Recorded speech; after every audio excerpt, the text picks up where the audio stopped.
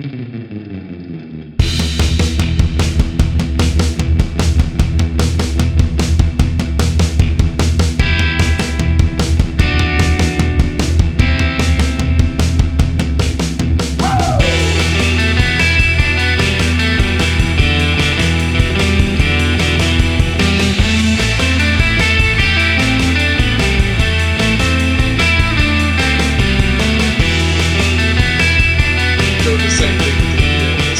they do the same thing in NFL. I understand why it's trying to kind of bring more sort of awareness to it, more audience participation, but it's a bit too much, and we just probably want to say you should probably just stop and like you can give us something else, or at least do all the skills challenges or something, you know.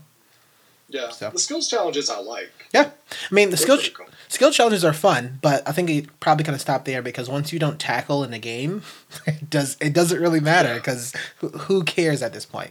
And welcome to the Down in Front podcast, the official podcast of downinfrontpodcast.com. I am your host Warren. I am with my best friend Brylan. What's up, man? Hey, how's it going this evening? It's going this afternoon. But evening, afternoon, we're here. It's the same. We're excited. Yeah, it's the same. Keeps moving around. How are you doing on this earth today? Boom. There we go. I'm doing well. Good. We're excited. We're pumped. It's just going to be me and Brylan tonight and today. What we're going to be doing is we're talking about a Netflix movie that just actually released on Friday called A Futile and Stupid Gesture, directed by David Wayne. Stars a bunch of people. But mainly it's going to be Will Forte, Domhnall Gleeson, and a bunch of other artists and actresses. We're going to get into that, kind of unpack this a little bit, and really say why everybody should be watching this movie and watch it and come chat with us about it. So we're pumped. We're excited to talk about it. I'm going to toss it over to Brylan as we normally would say is, well, Brylan, I just saw you for our Oscar conversation. So what else have you been watching? And what are you sipping on today? Recently what I've been watching a lot of is the Overwatch League. And this is the new professional sports league for Overwatch video game players that they have, where they're kind of tailoring it after regular sports teams like NFL, MLB, where there's actual cities with teams and jerseys and names and slogans. And I find it to be very exciting and a lot of fun. This past weekend, the Boston Uprising, actually had 2 come from behind wins to actually get them into the upper tier brackets of higher hopes of making the playoffs. Just like another Boston team, the New England Patriots. Boo! We didn't need to talk about football at all. Shut up. But it's a lot of fun. It's exciting. I would encourage someone to watch it, even if they never watched anything like this before, because I think they are close to making something where anybody can tune in and still make sense of what's going on. Yeah, the action is fast-paced and everything, but after a few rounds or so, you start picking up, like, why is someone's special move good in this position versus this guy's defense, and what makes them really good at what they're doing. And I hope, like, these players start to get some notoriety, too, out of this. But definitely check it out. It's twitch.tv/Overwatch League. And they always play their games, I think, Wednesday through Saturday. Nice. Every week. Yeah, I had a great time with hanging out with you and Mocha, just watching that because I was working late or doing something late. And I was just watching it, put that on like the side on, just watching it, had a good time. Like, I've never played the game before. I've probably only seen you play it on our Gamecast, but just being able to see that, I was like, man, these people are not only in this, which I can get into video games, that's fine, but just seeing like how communication and everything, like it arguably, I would say I would watch the Overwatch League more than I'll watch the Pro Bowl or the NBA All-Star. So that's only kind of a fair comparison of one is pretty competitive and the other one just isn't. Right. Yeah. And what I'm sipping on this afternoon is I got myself a venti iced Americano from the Starbucks down the street. They were out of cold brew, but this has become my backup drink. I'm definitely trying to be a little bit more health conscious about what I put into my body. I do love coffee, but I don't want to get a mocha that's full of milk or a macchiato that's got tons of milk in it. So Americano, espresso over water, not bad. That's really good. There you go. Yeah, so what you're saying is that, like everybody in the world, you also don't like mocha. Yeah, I've actually divorced my love of mocha and Perfect. gone to Americano. Perfect. Perfect. So, just set the record straight. Brylan does not like mocha. That's okay. Yeah. Neither do I. Well, always great to have you. I miss your face, but I'm excited that we can always kind of still chat, still kind of review these movies. Hopefully, I get a chance to kind of hang out, come out to California, and we can just party up. So, stay tuned for that. Ooh. Yeah. Yeah. Yes. And I'm your host, Warren. I'm hanging out. And what I've been watching, I've actually, from our last conversation, I went and watched Mudbound. It's on a Netflix movie. And I think it actually got a chance to be nominated for cinematography. And also Mary J. Blige got nominated for, this is for Oscars, she got nominated for Best Song and also a Supporting Actress. And just kind of going off of the conversation that we had before, this movie's solid. Didn't realize it was a period piece, though. So the moment that I saw that, I'm like, oh, these two families is going to be... you're not a fan of period pieces, are you? Oh, no. I mean, I don't care too much about it. I just want to know, like, what the, like... how are you going to be actually, like, we've seen this before, right? So if we've seen this movie before, what are you going to be bringing into this movie that's a little bit different, especially if it's based on a book or a novel or something like that? And so that's something I was more focused on. And otherwise, like, I'm also looking at all these Oscar nominations, these movies, and seeing that, Garrett Hundley could have been easily put into this actual sort of supporting actor. And things like that, there could have been there's other things that we can actually see that just didn't necessarily happening, but the movie's solid. It is a period piece, but I would definitely suggest it and recommend it because just like A Futile and Stupid Gesture, it's on Netflix. If you have an hour, a couple hours to kind of spend and really look at some good cinema, especially the cinematography and the costuming is absolutely phenomenal. And just some of the things that it brings up in the movie, it's some things that we still kind of deal with today, and I think it's going to be timeless, right? We always will deal with people just being different. But I love the fact that they have two different sort of visions of one, this is what America was like at the same time, and the other, this one was everywhere outside of America, right? And when you can bond over the fact that, hey, we're fighting this war, there's something there. And whether it's PTSD or, stress and anxiety of all these things, it's kind of all bundled up into this movie that aren't necessarily kind of explored too much, but two people fighting a war, they can actually bond over something, and that's even further than what race could happen in, like, racism and things like that. I think is a very important sort of story to tell, and I'm glad that they did do a lot of things that were different, kind of fucked up, but very different. So definitely go check it out. It's called Mudbound. That's going to be on Netflix, and I am still currently sipping on my Whiplash red wine. Very smooth. It's very easy to drink, so I'm definitely trying to not go out of the house again, and at least kind of drink this while I'm reading my books. So that is what I'm watching. Yeah, I'm really interested to see take the time to watch Mudbound as well, because I think it takes place during Reconstruction period as well. Yeah, which I mean is essentially the American Dark Ages. There's not much historical record about how were things like during that time. And it's very tough to, like, paint a picture of that. So anything that gives us insight to us for that period of time is really important, I think. One question I would have for you, do you think Mary J. Blige is deserving of that nomination? No. Oh. Yeah. Sorry. We don't have to go into it too much, but her character was very, very much a side character to the point where she probably had 2 or 3 scenes. So to tell me that you put Mary J. Blige as a supporting actress up there with, like, Allison Janney and Octavia Spencer, I don't think that's not kind of balanced at all at any point. She was a supporting actress, yes, but to tell me that all these other people that was already kind of looked over, and we talked about this a little bit, to put Mary J. Blige in it, like, I wouldn't necessarily kind of put her up there. But, original song could be.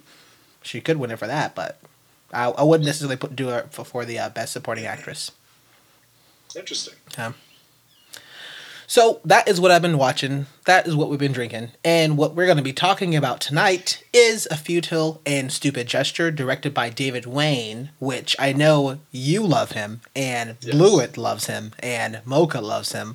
For some strange reason, I'm the only person that doesn't really like his work, but arguably I just think that's the...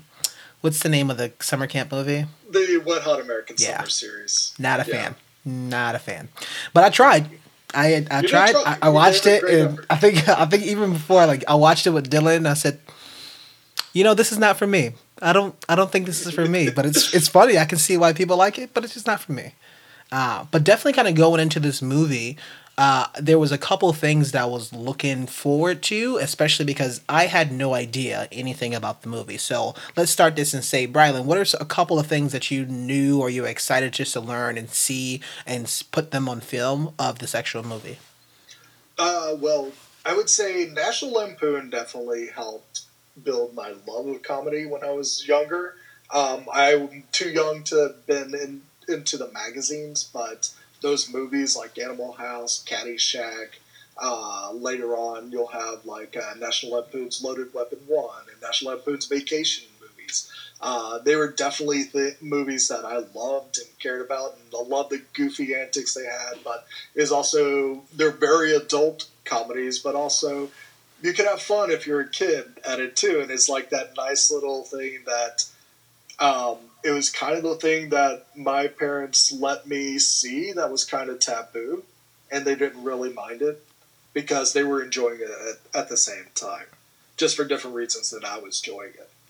But I watched a documentary on Netflix last year called Drunk, Stone, Brilliant, Dead, which is all at the creation of National Lampoon. That actually opened up my eyes a little bit about how impactful the scope of the comedy and the type of comedy style that they built influenced future generations, like your Apatow films or Revenge of the Nerds, or even going into just like the branching off of seeing people like Bill Murray and Chevy Chase start to do their own things, and how they kind of kept the spirit alive through their own creations as well. So it's definitely interesting to see the beginning of all this comedy genius and how it's actually percolated through our culture. Yeah, that was. I went into this movie blind, and I'm pretty sure there's some wins and some. I have a different stance completely because the fact that I had no idea what this movie was about. But I love, and I think we said I was like, I know who the director is. I love Will Forte. I love Domhnall Gleeson. And this guy, talk about both like Will Forte and Domhnall Gleeson's range is out of this world, especially Domhnall Gleeson, Right. because Peter Rabbit, there's a couple of question marks there, but going back to having Star Wars, to being about time to, he's arguably one of my favorite sort of actors. And Harry Potter. So there you go. Yeah. Yeah, this movie kind of seals the deal that I'm a Domhnall Gleeson fan now. I mean, this, wow. Maybe next year an Oscar nomination. I mean, I would love to see that for him for this role. This is an amazing. When we were talking about understated roles, Yeah. it's a very understated role, but it has that power to it as well. I mean, I can see, like, And he's unrecognizable. Yeah. If they were to, if they were to put this on as a nomination, like, the only thing I can see is put him on the Best Supporting Actor. Right. That would be awesome. I would love it, especially because this is an early 2018 movie that's directly straight to Netflix. So I'm wondering like how they feel, but just like Mudbound, right? Mudbound went directly to Netflix and it has some nominations, so it definitely has some hope. I would love that as much as possible. That'd be pretty cool. Right. But yeah, I went into this movie blind, and this was awesome. So me not knowing anything about it, just knowing the fact that Will Forte plays in The Last Man on Earth, which is one of my favorite TV shows, and all the stuff I just said about Domhnall Gleeson, I was all for it. I was all excited about it. I was just definitely a bit nervous because Wet Hot American Summer is not my kind of comedy, and so I was interested to see what other kind of films that David Wayne could make, and I was very much surprised and very entertained from this movie. So this is definitely good. So, let's get into it. Let's talk about our wins. Let's talk about our wins, criticisms, then we're going to sign off a little bit and tell you all about all of our amazing things that we do here at the Down in Front podcast. But, Brylan, talk to me about some wins for this movie. So some of my wins, I mean, I would say Will Forte and Domhnall Gleeson definitely deliver on this relationship between Doug Kenny and Henry Beard on the creation of the National Lampoon, and one playing the very wacky, like very hopeful, erratic guy, Will Forte, but also his very haunted and damaged as well at the same time. And he's able to balance that really well in his acting. And then Domhnall Gleeson is this very straight man that he wants to have fun, and even though you don't see him express it, he's having fun until it stops being fun. And I think that's a really important thing about this is it's all the about the journey of creating something on your own, and when does it stop being yours and become something else? Mm-hmm.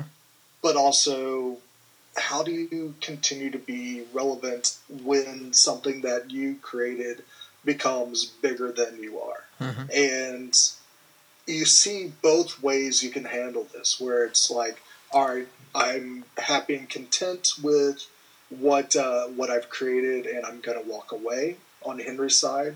And then Doug is, I still need this, and I don't know how to do it, and it leads down a dark path. And I would say we will be spoiling this movie.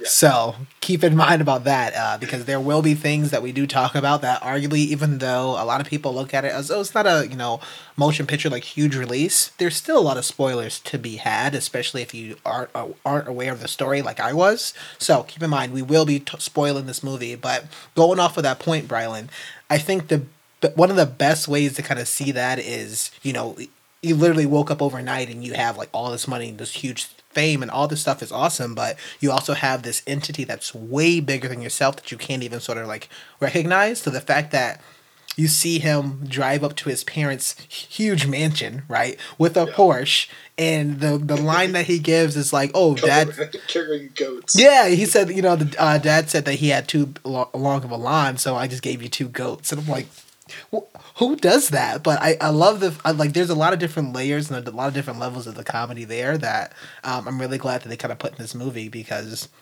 we get a bit of a slice of life of really what it takes for some of these people to create such amazing work. Yeah, and his relationship with his dad is very interesting. I mean, you see it from his childhood up until Doug's mysterious death when he's 33.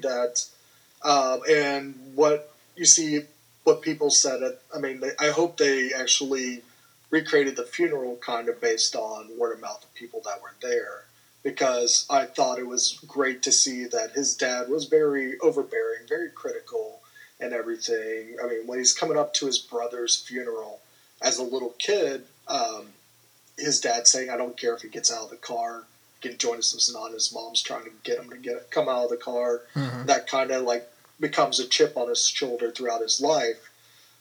And those moments like when he comes up to the house he bought for them and his dad's just like not impressed by any of it. Up until like he's drunk and he goes to the press briefing for Caddyshack. And he's just shitting on his own movie he created. And his dad's there. It's like, you wanted us to be here and you're fucking it up right now. Heartbreaking. But then at the very end at his funeral, is like his dad looks around, is like, he made so many people happy. Yeah. And I think it's very deep about that parental relationship is like, yeah, you're going to get criticism, you're going to get things, and some parents are overbearing. It doesn't mean they don't love you, though. And I think that's one thing that can actually that's tough for Doug in this place. That when we talk about like his mental capacity and his mental ability to handle things, is that he can't get past that for some reason. Mm-hmm. I think Will Forte does a great job of expressing that as well. Yeah, I mean, this movie implements a very interesting tool.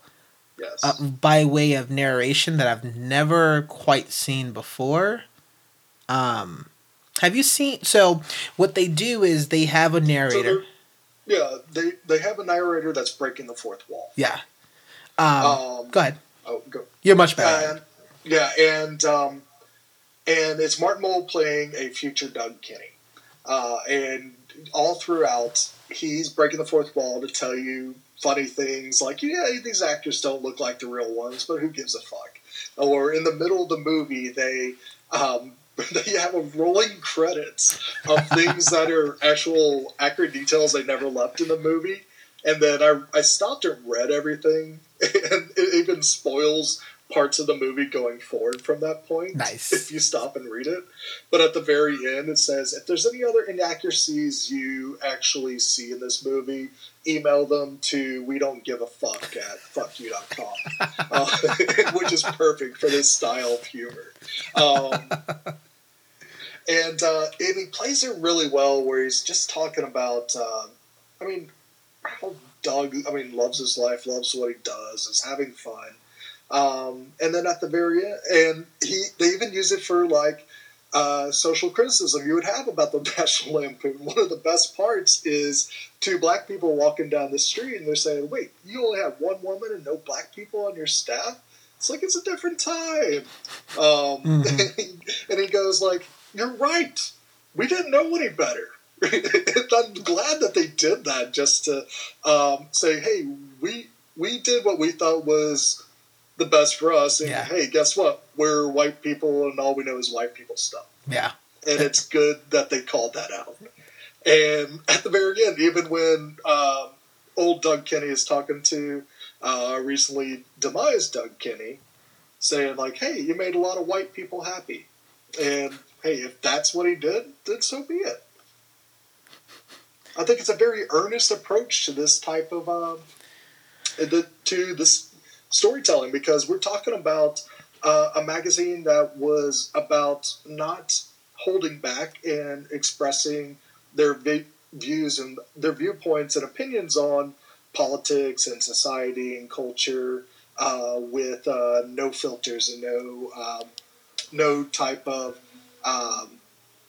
like polish on it at all. It's very raw, very rough, very in your face, and it's good. And you would think like something that come out like this today would actually be a societal upheaval, and like they probably get Twitter, like a Twitter mob against them and stuff, and not be in business for long. But it's really cool to say like, hey, for us to explain this story, we got to actually admit our faults too. And I really appreciate about that. I just love, like, even for some of the things that you said there, I love the fact that they're, they really, really kind of turned it up and kind of showed a bunch of jokes how they just really didn't care. They didn't give a shit of what they actually said. Like, they're saying things like the majority of the comedians, and I think we talked about this before of, Dave Chappelle kind of mentioned this of, arguably, right? I'm not saying this because I believe in it. I'm just saying that because it's funny.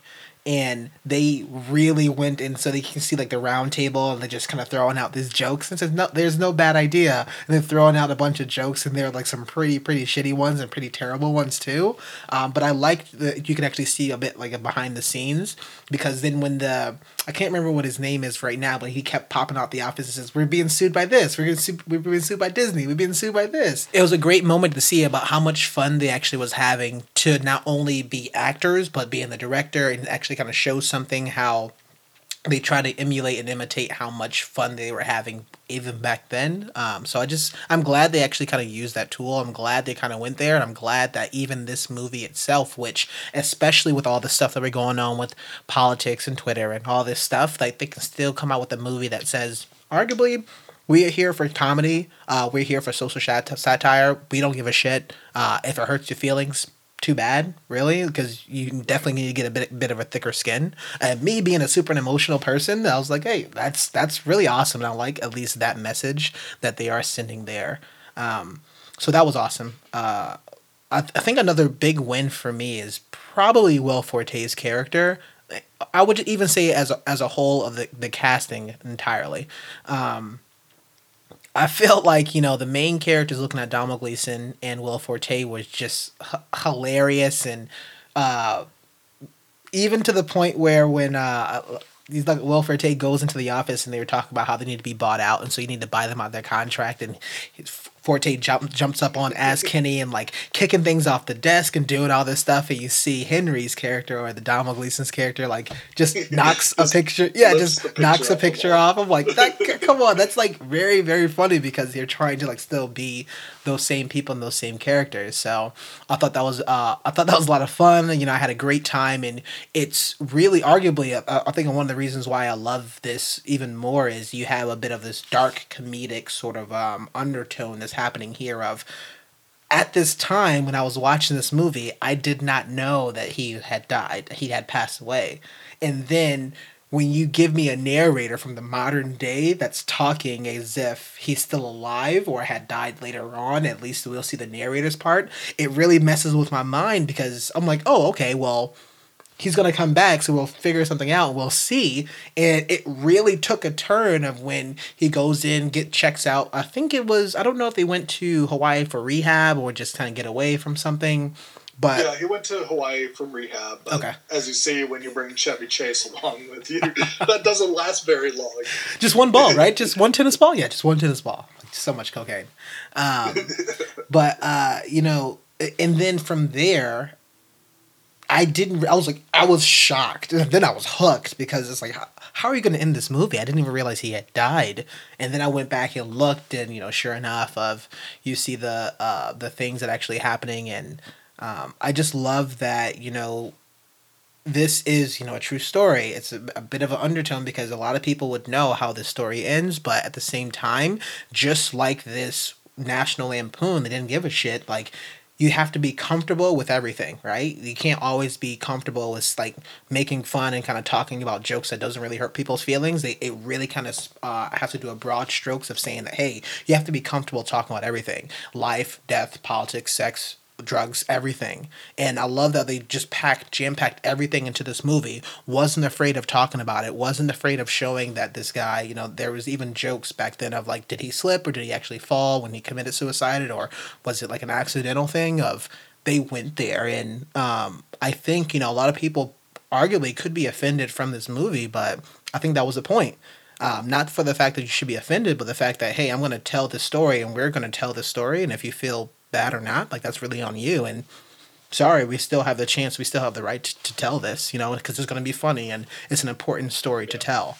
And even the fact that, you have how he got really upset watching TV, watching Saturday Night Live, and the fact that he's like, this is what I created. And that was really kind of hurtful too, because even before that, you started to see that he has a couple of things going on with him, like internally, and that he definitely needed to work some stuff out. And he had a sense of never being able to make his father proud. And they put those scenes in of his father saying that, he's never good enough. The wrong son died, and like all these things that, well, we'd have no idea what was going on in the real Kenny's head. But at the same time, like, some people that's probably close to him may have known, to the point where I don't know if it was his wife at this time, but his second love interest was his wife. Catherine. Catherine, yeah. Emmy Russell's character. Yeah. Was that his wife? She was really good too. Yeah. But she like, you need to talk to somebody. You need to talk to somebody. He says the line, this is way back at the actual rehab facility of, I'm not good at this. I'm not good at relationships. I'm not good at like talking this stuff out. But she kept persistent. She was very persistent about it. And that's something that's very important to see. We don't know what happened. We don't know if he actually did in real life or not. I don't know. I don't think anybody will ever know. But at least having that message put in the movie also, right? It's not just all fun and games. At the same point, some people's lives probably are ruined, got hurt and everything, so they even put that into the movie. I really like that because it really gives you a realistic approach of, shit's crazy in L.A. Brylan, be careful, man. Shit's crazy in L.A. Like West Coast will eat you up. Yeah, I know. Eat you up and spit you out. I love the fact that it was like a mockumentary / documentary / a dramatic movie, but it's also it was a bit of a call to action for a lot of different things, right? But at the end of the day, like, be yourself, and that's at least some of the message that I got from it, and that's really one of my biggest wins that I loved about it. Yeah, and I would say. Also, I did really like Emmy Rossum in her portrayal. I haven't seen her in many things, but I always hear that she's really good on Shameless, and I thought that she was fantastic as kind of being the person in Doug's life at that time, the only one that actually cares about him, and that it comes over as critical at times, and it kind of gave him probably some neurosis about how his father was criticizing him, and to have the person he loves the most do the same thing probably was heartbreaking at the same time, but it's coming from a good place. He just doesn't realize it. I also think, along with the narrative devices they use, using his own comedy creations to kind of show his breakdown happening, where it's the panel of him cheating on his first wife with Mary Marshmallows and how that plays out. Mm-hmm. That was very like earnest and heartbreaking to see, and very sad. But also in the middle of shooting Caddyshack, Bill Murray does his little nightclub singer act from SNL, which was basically like him kind of thinking like, all right, they've stolen everything from me, and now they're just telling me how terrible I am. Mm-hmm. And that was also I thought was really well done. Also like that, his life kind of ends the way it kind of started for him. Like his life, if we look at it, his life only begins when he's at the Harvard Lampoon, and starting with that food fight and that book release and everything. And at his funeral, Harry ends up starting a food fight, and that's how the movie ends. It's like a great food fight, and at his funeral, and his parents are joining in, and everybody's having fun. Yeah, that was. I'm glad because I think I probably one of the few people that saw Animal House and Caddyshack way too late. I think like maybe sometime in college or something, like maybe after college. But like watching these movies and like then having them put like certain scenes and certain things in those movies and seeing like the backstory of like the stuff that's happening, especially about the gopher and with Caddyshack, and that was.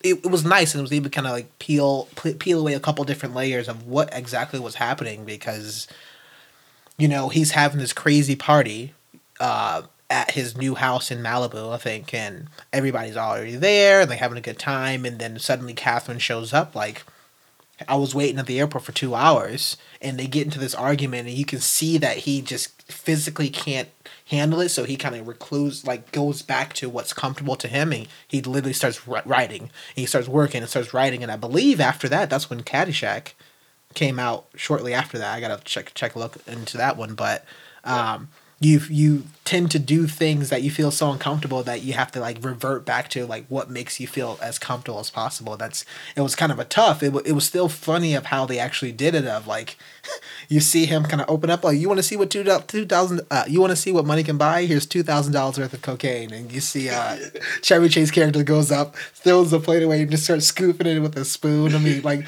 this is like the physical comedy of like the small things that they were put in this movie, which is so good, and it was just so funny. Yeah. And I would give a shout out to Joel McHale. Yes. He played a great Chevy Chase. Like, oh my gosh. Getting when he walks into his parents' house and just says, I'll pour you a drink, and does the whole pratfalls and everything that Chevy Chase does. It was fantastic.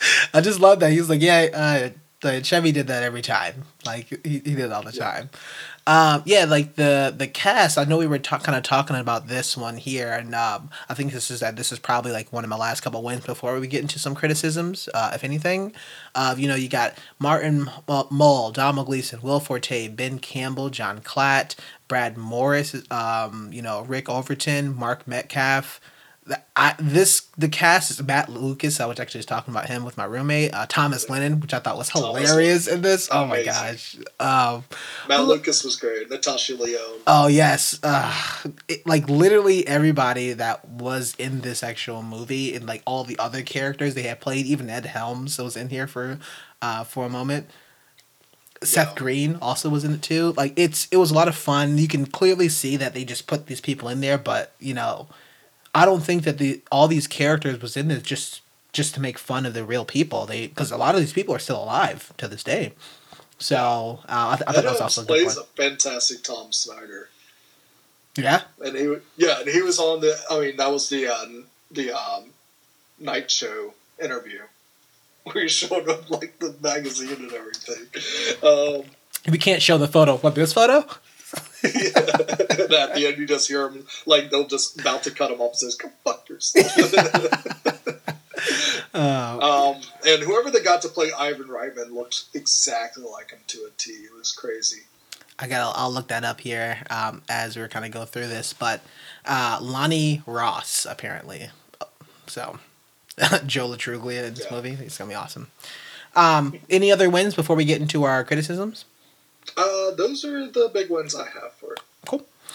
So as always, things that go well, sometimes they don't go well. So, Brylan, I'll let you boy of what's some things that you would do differently, or some things you just didn't dig about this movie.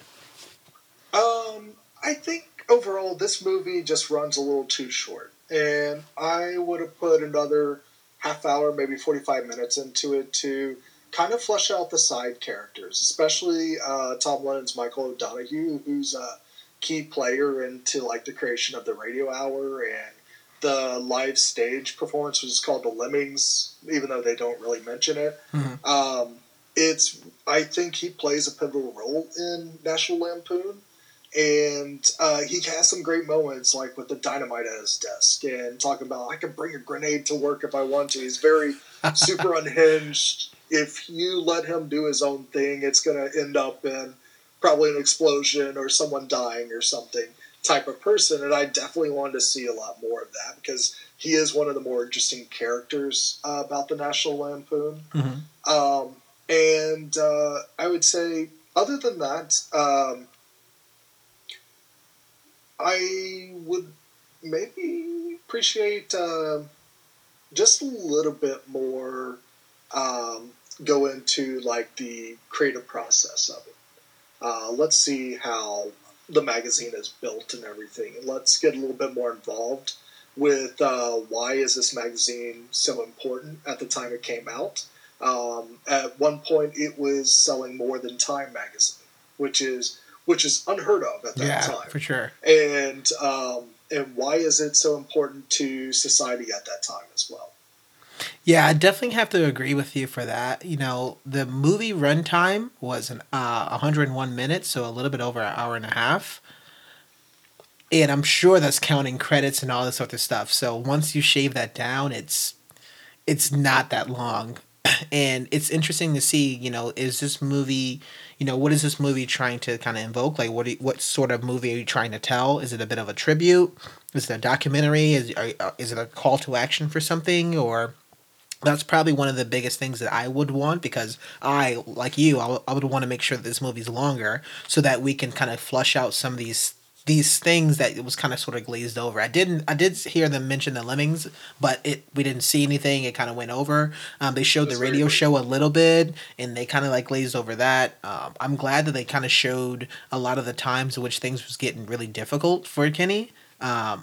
And they just let the moment kind of sit there, especially him like falling asleep working, and takes a cigarette out. And it's something funny that, you know, Henry comes over, scratches out a joke and says, this one's funnier. But that sucks, because the moment that we see right before there is Alex, his wife, just sleeping at home. Like, what, you know, he's abandoning her for this beast that we talked about before that's way larger than he is. So if we can, like, at least kind of flush those moments out a little bit, because we see Alex, and I thought for sure there should be more of a component in this movie, but kind of like went through, and then later on we see Catherine, who was definitely more of a force.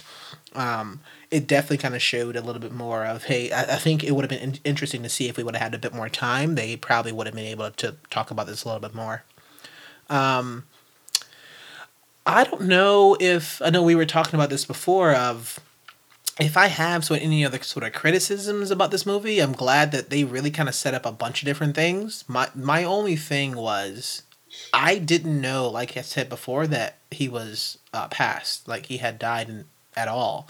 So when they started with a narration of him, and this is modern day him, or kind of, I'm sure a lot of people are going to be very confused, because they're saying one thing and then you're like, oh, whoops, you know.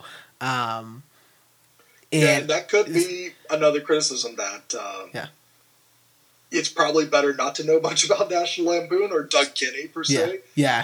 and watch this movie. Yeah, it'll definitely impact you a lot harder. Yeah, I think like it literally, you're like pull. I think that move right there really kind of affected me perfectly, as I'm sure they planned, because you also see earlier in the movies that. Earlier in this movie, they would talk a joke, and he would always have to say, "Oh, this is not a bit." And he wrote it down. He's like, this is not a bit. And so sure enough that when we see that this character, he actually did, he actually died, they never necessarily said anything about this is not a bit, like that actually happened. And so I think that was another kind of interesting sort of component of it. It's like this crazy thing that this director, David Wayne, so I have much props to you, my friend. I still don't like your other work, but I like this one. I think that's really, really awesome for them to do that. And that's very fun, and that's very difficult for some people to kind of get behind. Because a lot of people do know about like National Lampoon that's going to watch this movie. So, but I think a lot of people who may not know that they see like Will Forte starring in a movie that's on Netflix, they could be pleasantly surprised. And they do put a lot of different elements in this movie that makes it definitely enjoyable. Yeah, when I watched the first trailer and you see Mark Mole saying, "I'm Doug Kenny," I'm like, that's interesting. And Nice. I still enjoyed it, even knowing, and I wouldn't say I'm a National Lampoon scholar or anything, but I know something about the history of it. I still really enjoyed that narrative hook that they used. Martin Mull, did a great job doing that. That it still is very impactful and makes the story more meaningful that way as well. That, hey, yeah, the National Lampoon is here, but this is more about Doug Kenny than anything. I love the fact that it's like in this what we were talking. I had alluded to before a little bit of. It wasn't just like a narration, because a narration isn't a sentient character in this movie, because he broke the fourth wall, but at the same time he was talking to himself as like the narrator and the character. They were conversing, and they also say, "Oh, hey, by the way, this is the things that are happening," and a lot of the things they were showing us on screen didn't really happen that way. So the fact that a person who's not normally there anyway narrating a movie about somebody who already had passed but showing us things that weren't there in the first place starts to hurt my brain a little bit. Yeah. But that's like just craziness for somebody to think that, oh, like this would be a very cool moment. I think that'd be a pretty cool thing. So the other thing I also would say is I'm pretty sure a lot of people are going to watch this movie, and it's like more of a, it's not really a criticism, but I'm interested about it, is, Will Forte delivery and a lot of different things. Sometimes you can't tell when he's being serious or not. And I'm glad they went with this approach, because you generally just don't know in this movie of like, does he get it? Does he not get it? Like, is he doing this bit? Is he not? Like, it was something not quite sort of there with Doug Kinney, was it? So I'm glad they kind of went with that. But I also wonder, like, sometimes it's like, oh, Will Forte's character, we know who his character is, so it's really difficult to kind of step into this role. So I'm glad they made a smart choice of just recasting everybody with all these celebrities. That's pretty cool. But I'm wondering if it's going to have like a difficult sort of emotional backing for some certain viewers and certain people who watch this movie. Yeah. So. And there's also something telling about the whole thing of him coming back every time he meets someone new or meets someone he's interested in, about how he addressed himself in like that Harvard way that he learned, where it's like Doug Kinney, Chagrin Falls, Ohio. I think that was kind of like the chain he was putting around his ankle and kind of keeping him tethered to home and kind of keeping that chip on his shoulder at the same time to give him the motivation to be something more. Yeah, it'll be. I'm probably gonna go back and watch the other. I think I may have seen that Drunk, Stupid, Stoned, and yeah, Drunk, Stoned, Brilliant, Dead. I think I may have seen that, but I definitely got to go back and kind of watch that just to see, because if I saw it, I don't remember it. So there you go. So I'm gonna probably have to go back and kind of watch that, because I'm pretty sure I'm gonna enjoy that a lot too. Yeah. Any other criticisms, things that you didn't dig? Nope. So leave it with some lasting thoughts here for the movie that's on Netflix, like we said, A Futile and Stupid Gesture. Yep, I think this was a fantastic dramatic retelling of Doug Kinney's life and about the creation of National Lampoon.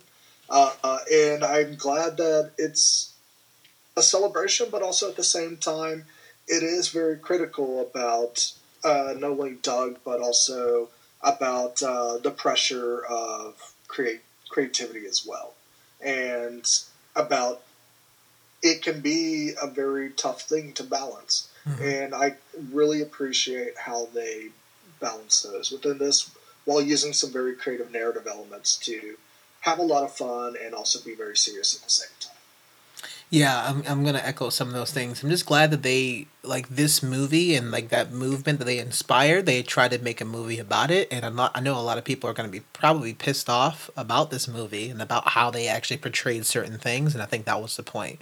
So definitely, I enjoy this movie a lot. I mean, as of 2018, as of right now, this is probably going to go down. We'll see, right? But I still think this is going to be in my top 10. We'll obviously, like later on, we'll talk about it in November, December. We'll see. Yeah. It's still January. Yeah, I know, but certain, like these sort of things just doesn't come out too often, I think, right?